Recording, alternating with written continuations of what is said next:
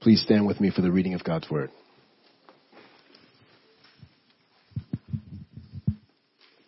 John 1:1-5. In the beginning was the Word, and the Word was with God, and the Word was God. He was in the beginning with God. All things were made through him, and without him was not anything made that was made. In him was life, and the life was the light of men. The light shines in the darkness, and the darkness has not overcome it. This is the word of God. Good morning, church family. I want to pray one more time. Would you bow with me?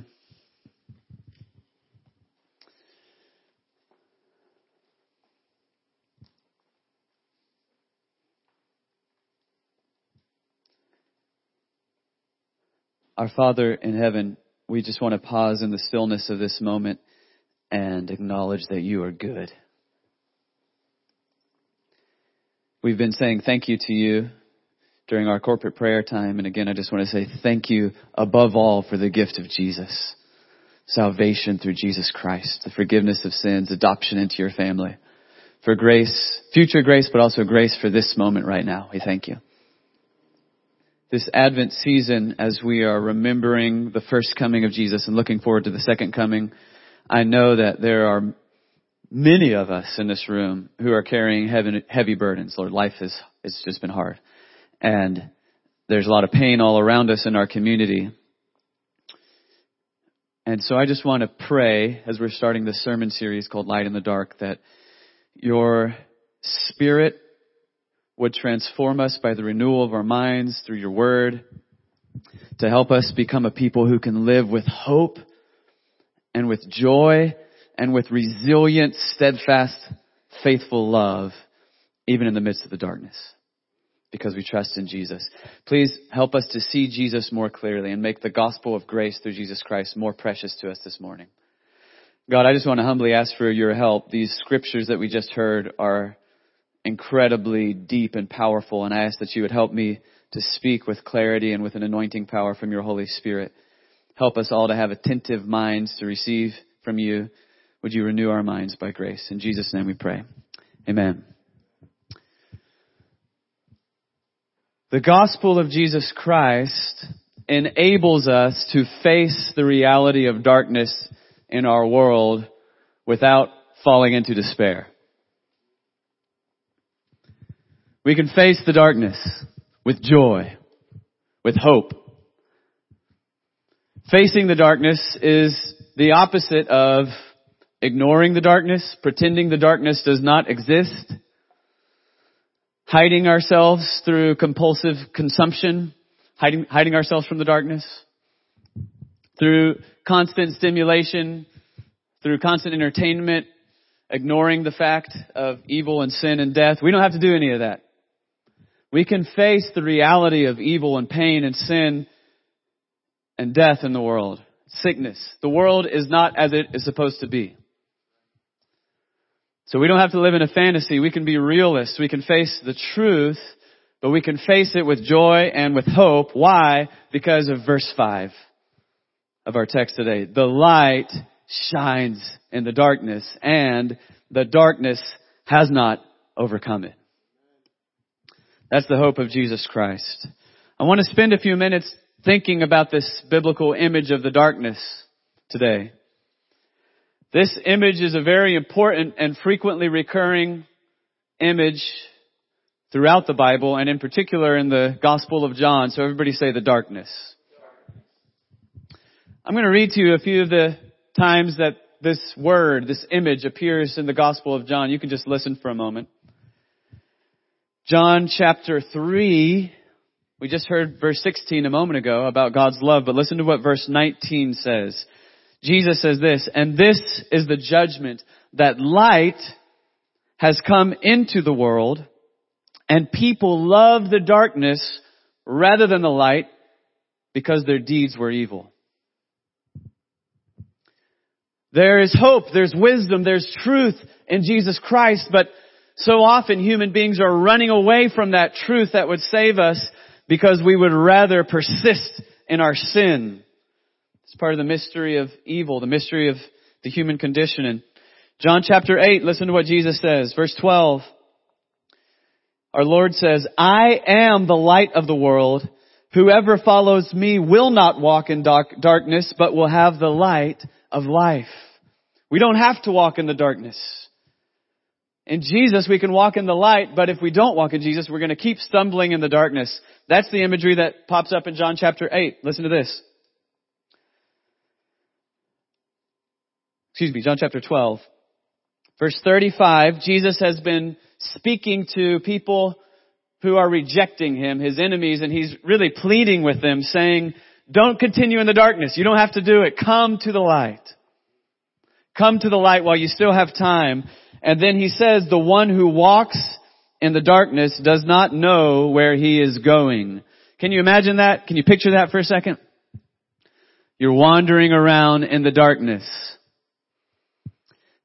You don't know where you're going. I've had this experience, and it's a mild form in my house many times. Kids are in bed, the lights are out, it's dark, I gotta get a drink of water or something, and I walk through my house, and if anybody has children, you know that your house becomes a minefield at night. So you step on Legos, which are way sharper than they look, and you hit your shins on toy horses, and you're wandering around, banging your head into stuff. I literally have bruises and gashes in my body right now. I could show you from this phenomenon. But that's a mild form. That's a mild form. And that sense of disorientation and danger can come in forms that are no laughing matter. And Jesus is just diagnosing the human condition. The one who walks in the darkness does not know where he is going. But then a few verses later in John 12:46, he says, I have come into the world as light so that whoever believes in me may not remain in darkness. That word whoever is a wonderful word in John's gospel. Everybody say whoever.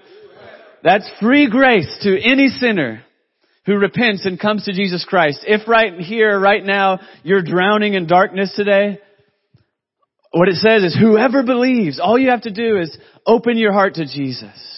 Put your faith in Jesus. He can give you forgiveness and hope and peace with God. But we got to face this fact that Jesus keeps using this image of darkness. It shows up twice in John chapter 1 verse 5. And Jesus is trying to get us to think about what it's like to live in a broken world. As I said a moment ago, he's trying to get us to imagine the human condition as stumbling around, wandering in the darkness. We're going to talk about what that word symbolizes in a moment. In Scripture, I'll just tell you, it's a frequent symbol for evil and for chaos. We'll talk about evil and chaos in a moment. But first, I just want to say the reason Jesus is using this visually evocative image is because he wants us to imagine it. So we got to use our imaginations. Kids are sometimes good at that. Abigail and Elijah, my kids, Tatiana over here, they read a lot of books. They got good imaginations. We all got to find our inner imagination this morning. As I was reflecting on this morning, I was thinking about the fact that it's probably hard for some of us modern folks, especially those of us who have lived in cities our whole life, to really imagine what it's like to wander in darkness. Anybody besides me, a city person, been in a city your whole life? We don't really know about some of the darkness in the same way that the people Jesus was originally talking to would have thought about it. The electric light didn't become commercially viable until 1879, something like that was when Thomas Edison came up with his version of the electric light bulb. And so when we think of darkness, we think of images like the one that's about to pop up on the screen behind me. This is a 1921 etching by the famous American artist Edward Hopper. I really like Hopper's paintings because they're always evoking the experience of loneliness and alienation in the midst of crowded urban environments. He himself lived in New York. And then, 1921, he did this etching. So he experienced what it was like to be surrounded by people in the urban jungle and yet to be lonely, to feel alone. This little etching is called Night Shadows. But as you can see, the reason it's called Night Shadows is because even at night, there's a lot of light and the light makes shadows. If you're in real darkness, there's no shadows. Because everything's dark. You follow me here? So this image evokes loneliness. It evokes alienation. But about a year after Thomas Edison invented commercially viable versions of the light bulb, they put them up on streets in New York City, the city that never sleeps. So even if you're walking around at night in New York, you're not really in the darkness.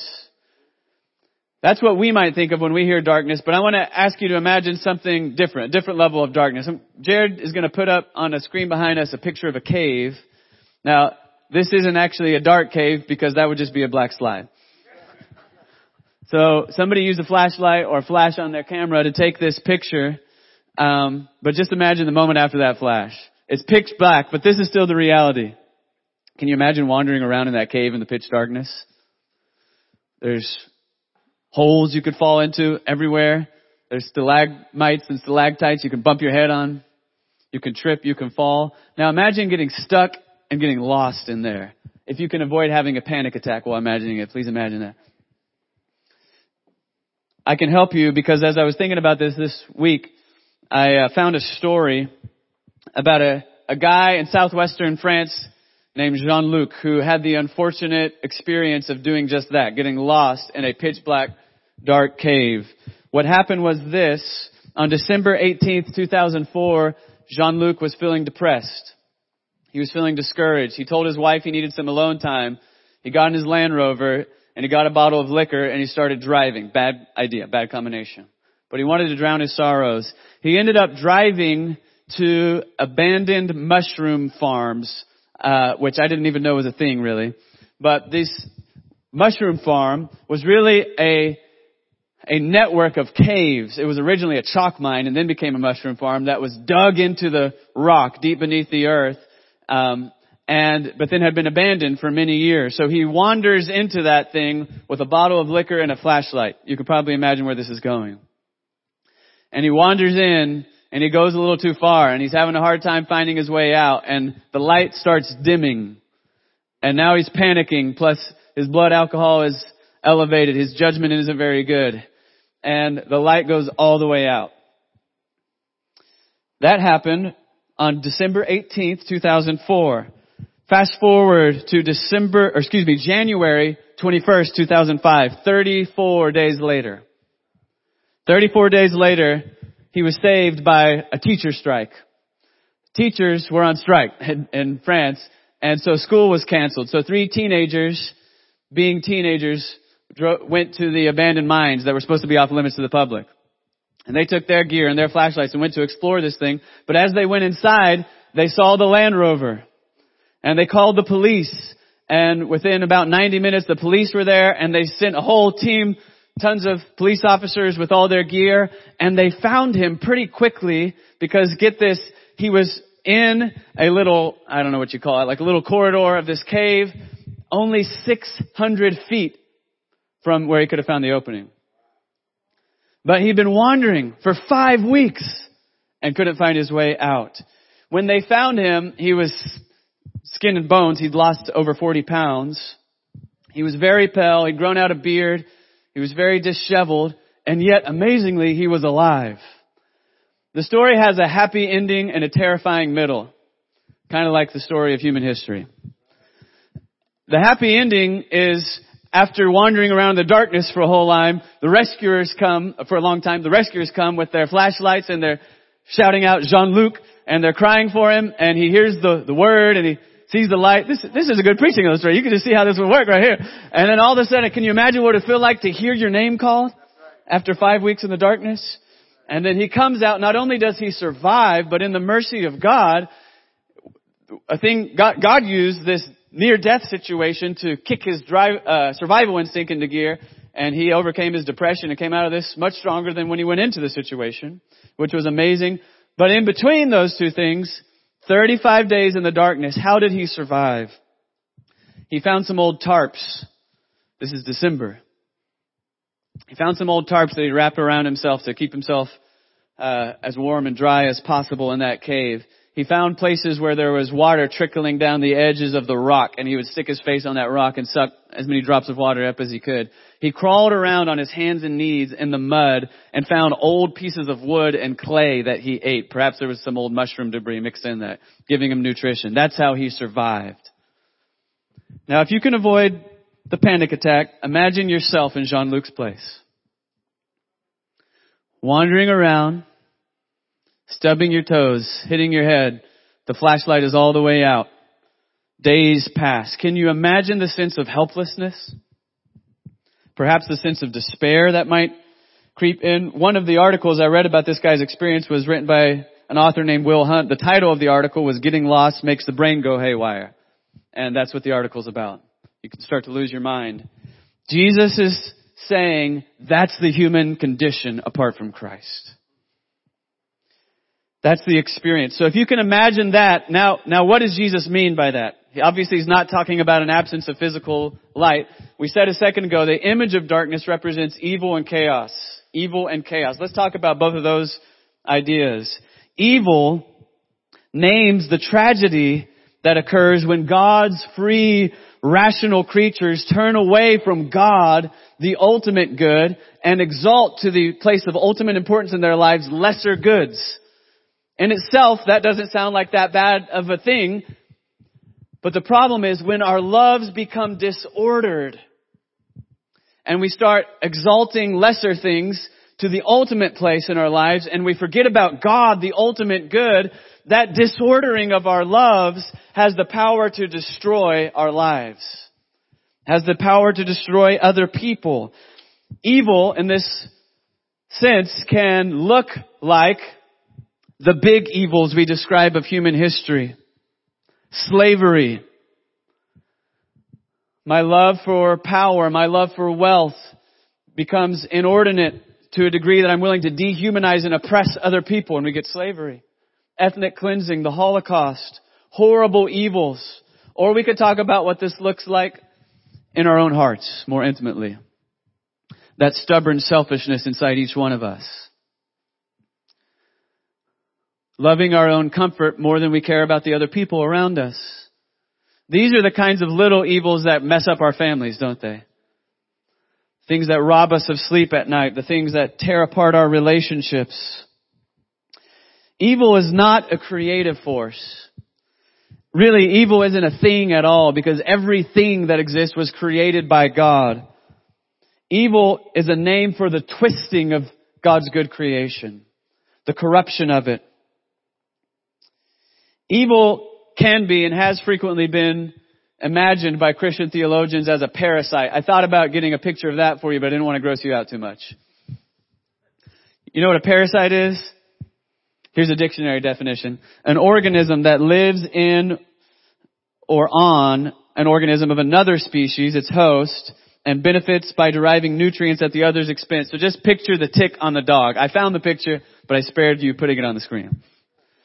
The tick on the dog. The tick gets its life from sucking life out of the dog. Evil is parasitic. God's creation is good, but evil sucks the life out of God's creation. It has the power to destroy. Evil is a kind of nothing that carries within it the seeds of annihilation. It's anti-God and therefore anti-God's creation. Now I'm talking in kind of abstract terms here, but let's just get specific. What might this look like? And I'm not going to talk about any of those things we think of as big evils, like ethnic cleansing or slavery or the Holocaust. I'm not even going to talk about some of the social ills that we find frequently in our own community, like alcoholism or child abuse or any of those kind of things. I just want to imagine what happens if you love your job too much. What happens if you get too much of your identity out of work? Now, question, let's do a little theology of work Q&A. Is the desire to do creative work that brings good into the world, is that a good desire? Yes, it is. Work is a good gift from God. Part of what it means that we're made in the image of God is that we're made to do creative good work in the world. That's great. But what happens if you take that good thing and you exalt it to the highest place in your life? You see, every evil desire is just a desire for something good that has become twisted and disordered. Well, if you start loving your job and your success in your job more than you care about the people who you work for or you work with or who work for you, now this workplace becomes dysfunctional and destructive and stressful, doesn't it? What if you start caring about your job success and your career success more than you care about your family? Your husband or your wife or your kids. And now you're frantically working too much to try and fill some void in your own heart, and your relationships at home are falling apart. The thing about it is, if you climb that ladder all the way to the top of job success, what you will find is the same thing you'll find at the top of every ladder that you might climb other than God, which is nothing. If you became the most successful career person that you can imagine, reach the pinnacle of success in your career, it would not satisfy your soul, would it? We were made for more. And so this hunger to find significance through doing something important in the world. And I'm not just talking about a bad career. You could be a missionary who's compelled by your desire to feel significant. And so now you're doing all this good stuff to try and feel like your life has meaning. But you start exalting that love for creative work more than God, more than people. And it consumes you. And all of a sudden you're falling apart psychologically. Your marriage is struggling. Your relationship with your kids has dried up. You've lost the heart of the work. You're facing emotional burnout. It's destructive. You see what I'm saying here? That's evil. And it's pervasive in the world. It's all around us. It comes from when creatures turn away from God. Now, chaos is another thing. Everybody say chaos. In some ways, chaos is even more frustrating because chaos refers in the scripture to these unpredictable, destructive forces in the world. They don't threaten God, but they threaten vulnerable creatures like us. But the reason I say it could feel almost more frustrating is because when it strikes you and the consequences are devastating, you can't figure out who to be mad at. You don't know who to blame. I could just say a little word like cancer, or car accidents, or tsunamis, or the market takes a downward plunge and 500 people are out of work. Chaos. I don't evoke those words lightly because like many of you in here, I'm sure I've lost loved ones to chaos and car accidents.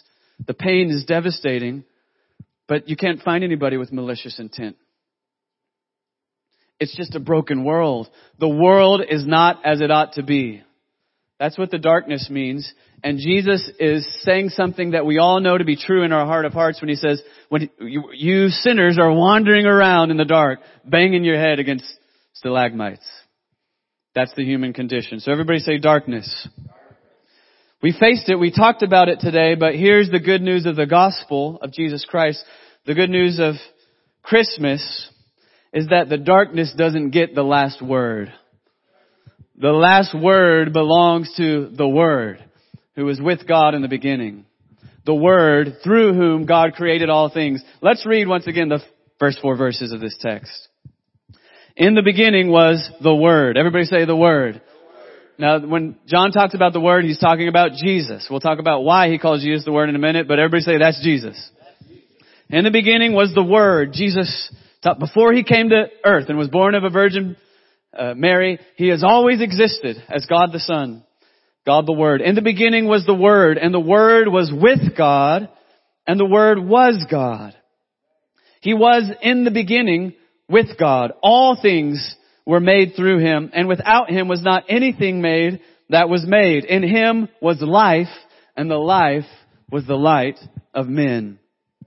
Now these first couple of verses are pointing us towards this reality that Christians call the Trinity. Everybody say the Trinity. There's one God who eternally exists in 3 persons, the Father, the Son, and the Holy Spirit. This text doesn't specifically mention the Holy Spirit, but it does talk about the Father and the Son. Look at it again, verse 1. In the beginning was the Word, Jesus, and the Word was with God. Jesus was with God the Father, and the Word was God. Jesus was God. He was fully divine. If we fully unpack this biblical doctrine of the Trinity, it carries within it this glorious news that the source and the goal of all reality, the source and goal of all creation is nothing other than the infinite joy and love and life of God. Which means the darkness will not win. The darkness must be temporary. Because this good creation of God can't persist in this evil forever.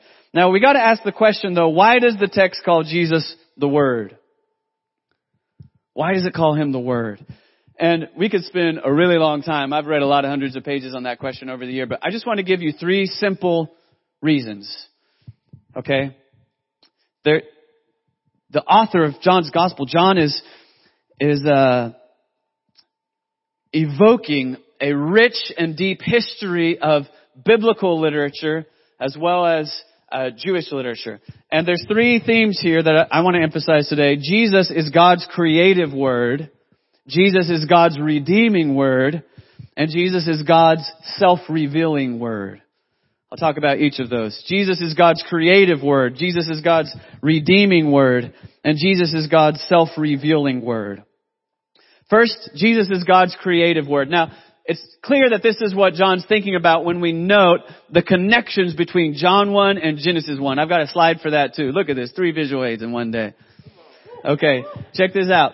This is Genesis 1 on the right, John 1 on the left. Look at all the parallels. They both start with this phrase, in the beginning. Everybody say, in the beginning. And then in case you missed it the first time, it comes up again in verse 2 of John 1. Jesus, was in the beginning with God. Both emphasize the theme of creation. Genesis 1 says, in the beginning, God created the heavens and the earth. John 1 verse 3 says, all things were made through him, and without him was not anything made that was made. So they're both about creation. Both use this imagery of light and darkness. You see, John 2 talks about chaos in the primordial creation. The earth was without form and void, and the darkness was over the face of the deep. John 5, we've quoted several times, uses the word darkness twice. Both talk about light. God said, let there be light, and there was light in Genesis. And in John, we read that the Word was the light of men, and the light shines in the darkness. So there's all these parallels, and the important parallel I want you to see right now is, and God said. See that in Genesis? And as we read through Genesis 1, over and over we read, and God said, and we read that God is speaking the world into being. He is creating through His Word. And so now, in this obvious allusion to Genesis 1, John is saying the Word through whom the Father created the world is none other than the person of Jesus Christ.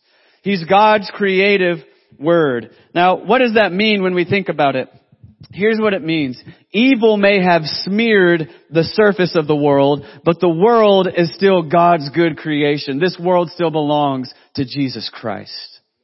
One of the deepest and most powerful reflections I've ever read on this is a poem called God's Grandeur by Gerard Manley Hopkins, who is one of my 3 favorite poets. And in this poem, which celebrates the beauty of God's world, the poem starts by saying the world is charged with the grandeur of God. And it celebrates the beauty of nature, the beauty of creation. But then in the middle of the poem, Hopkins, who was a devout Christian, starts reflecting on the fact that anywhere you look around in the world, you find evil and sin and pain everywhere. You can't find pure goodness anywhere. Everything is marked by sin. But then he says this, and for all this, nature is never spent. There is the dearest freshness deep down things. Now I want you to think about that phrase. There is the dearest freshness deep down things. What that means is as you look at the world, Satan might try to convince you that all there is evil and darkness. But with faith, with a kind of faith that is also defiance and resistance to the power of darkness, we say, this is God's world. It may be corrupted on the surface, but it's God's good creation. And so we can enjoy it, we can give thanks for it, and we can hope He's going to make it new, which leads us to the second point. Jesus is God's redeeming word. Now, we could read through the Old Testament and find many places in which the Word of God is personified as God's creative agent in the world who's come to fix the broken world, to redeem it and make everything new. Everybody say redemption. Redemption is about healing and fixing God's good creation, which has been broken by sin. One of the many passages that you could read, I'm not going to read it right now, but you could study it this week, is Isaiah chapter 55, especially verses 10 through 13.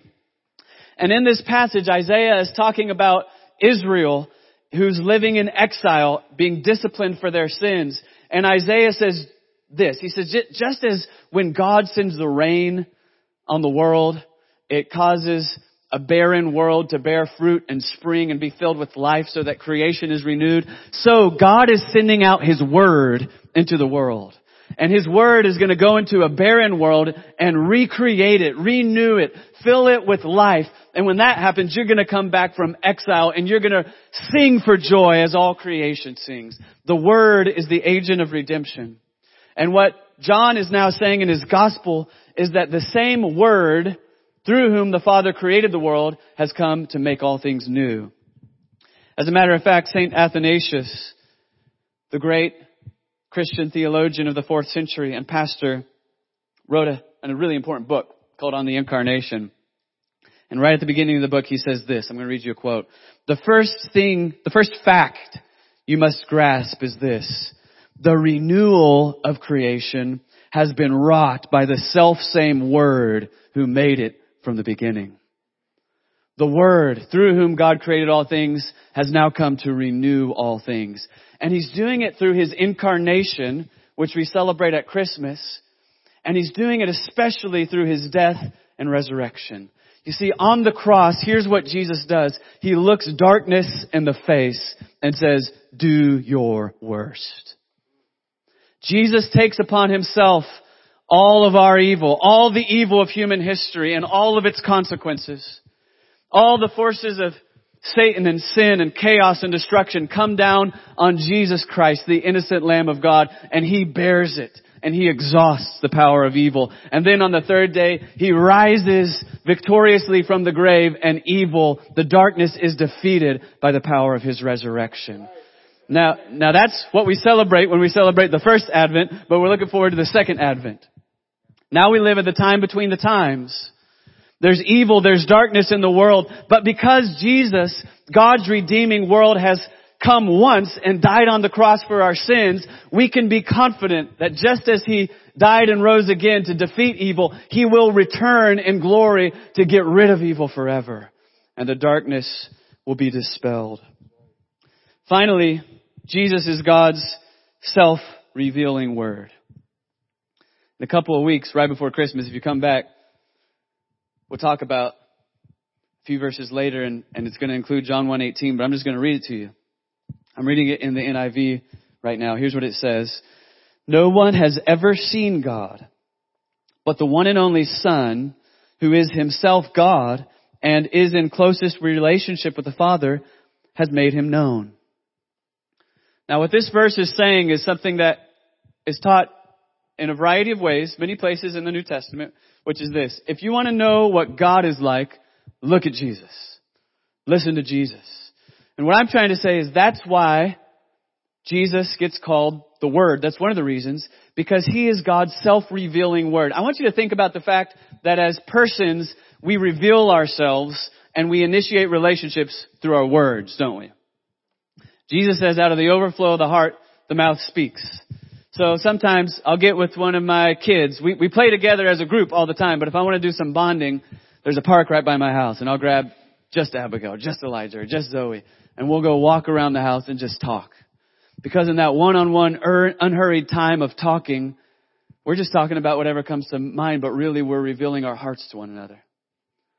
When Candace and I were dating, we'd go on these long dates and talk for hours, and sometimes we'd play this question game where you could just go back and forth answering questions. And you could ask about anything. Ask about your childhood, ask about your dreams, ask about your hopes, ask about your fears. And in answer to that question, words were pouring forth, but what they were revealing was our hearts and establishing a relationship. What we're trying to say here is if you want to know the heart of God, look at Jesus. Listen to Jesus. He is God's self-revealing Word. And that's very important for those of us who are stumbling around in the darkness of this present age, to use a phrase of St. Paul. For some of us, the idea of Jesus conquering evil and death and sin forever, we believe it, but it feels so distant that it's hard for us to imagine it. I mean, can we be honest about that? Like there's days in which it's like, I know Jesus is going to conquer evil, but it's hard for me to picture that. It's hard for me to feel like that's real because people are dying all around me. I haven't seen anything else. For you, this word may be the most important word you need to hear. Even when it's hard to believe, what Jesus shows us about God is this. When you're stumbling in the darkness and it hurts, or maybe it doesn't even hurt anymore, you're just numb. What Jesus shows us is that God is near to us with compassion for us in our pain. He's a God of mercy. He's a God of love. And He promises to us by His grace and justice, He will return to make all things new. When that happens, He will once and for all wipe every tear from our eyes. But in the meantime, we are not alone. Jesus is God with us.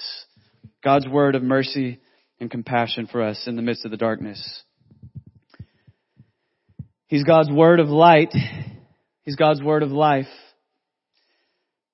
And church, I want to end today with this thought. We, all together as the church, can hear this word because this business of hoping in Jesus in the midst of the darkness isn't something that we have to do alone. We just finished this little series called We Are the Church. And I want to connect the dots between the two. See, we don't have to try and muster up hope and courage by ourselves. The Christian church is a community of hope. I want that phrase to stick into our minds, so let's say it. Everybody say, a community of hope. We're a community of hope because we're the community that's called together by the word of Jesus Christ, by His grace. We're all sinners. We all deserve judgment and death, but Jesus died on the cross for our sins. Amen. And He came back to life for us. And He promised to come again, not only so that we could be forgiven and reconciled to God, but so that we could be reconciled to one another and become this community filled with the Spirit, learning to love one another. As a community of hope, we quote John 1:5 as an act of corporate and collective joy, celebration, and resistance.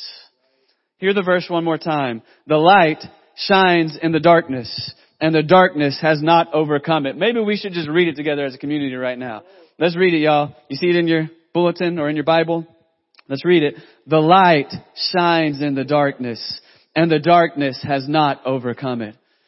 We quote that with joy because we're saying no matter how rough this day or week or month is, Jesus is good and this is His world. We quote it with hope because we're saying no matter how challenging the work of life or ministry may be, even when we feel like we're just trying to survive day by day, we know that's not our destiny. Jesus is going to make all things new.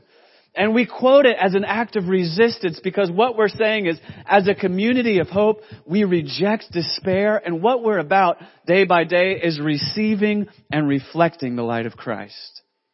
Which means every time we share the good news of Jesus, every time we mentor some kid in our community, every time we go to work and everybody's stressed out and acting crazy, and we respond with love and kindness. Every time we hang out with our family and it's dysfunctional and everybody's complaining and we just act nice, we're shining some light. Every time we do something crazy, like say, let's support getting teachers in every public school and supporting them and getting reading buddies in every public school and start an evangelistic ministry in every public school. We try crazy stuff like that because we're resisting the despair that could take over our community.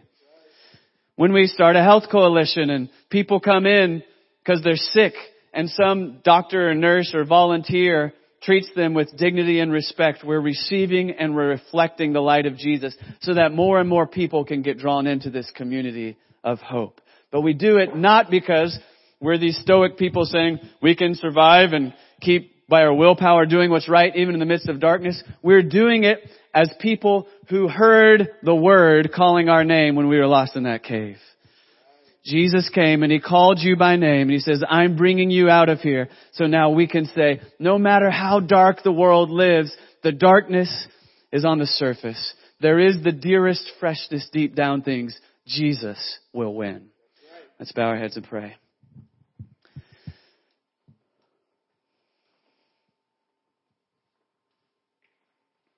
Lord, we need the help of your Holy Spirit to remember and abide in this truth all week and all year until we see Jesus face to face.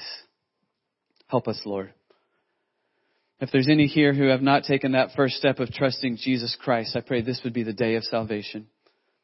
And for every Christian here, no matter what's going on in our lives outside of this day, I pray that in this moment, as we go to the Lord's table, you would fill us with grace and joy and hope. Make us a community of hope that can shine your light into the world. In Jesus' name we pray. Amen.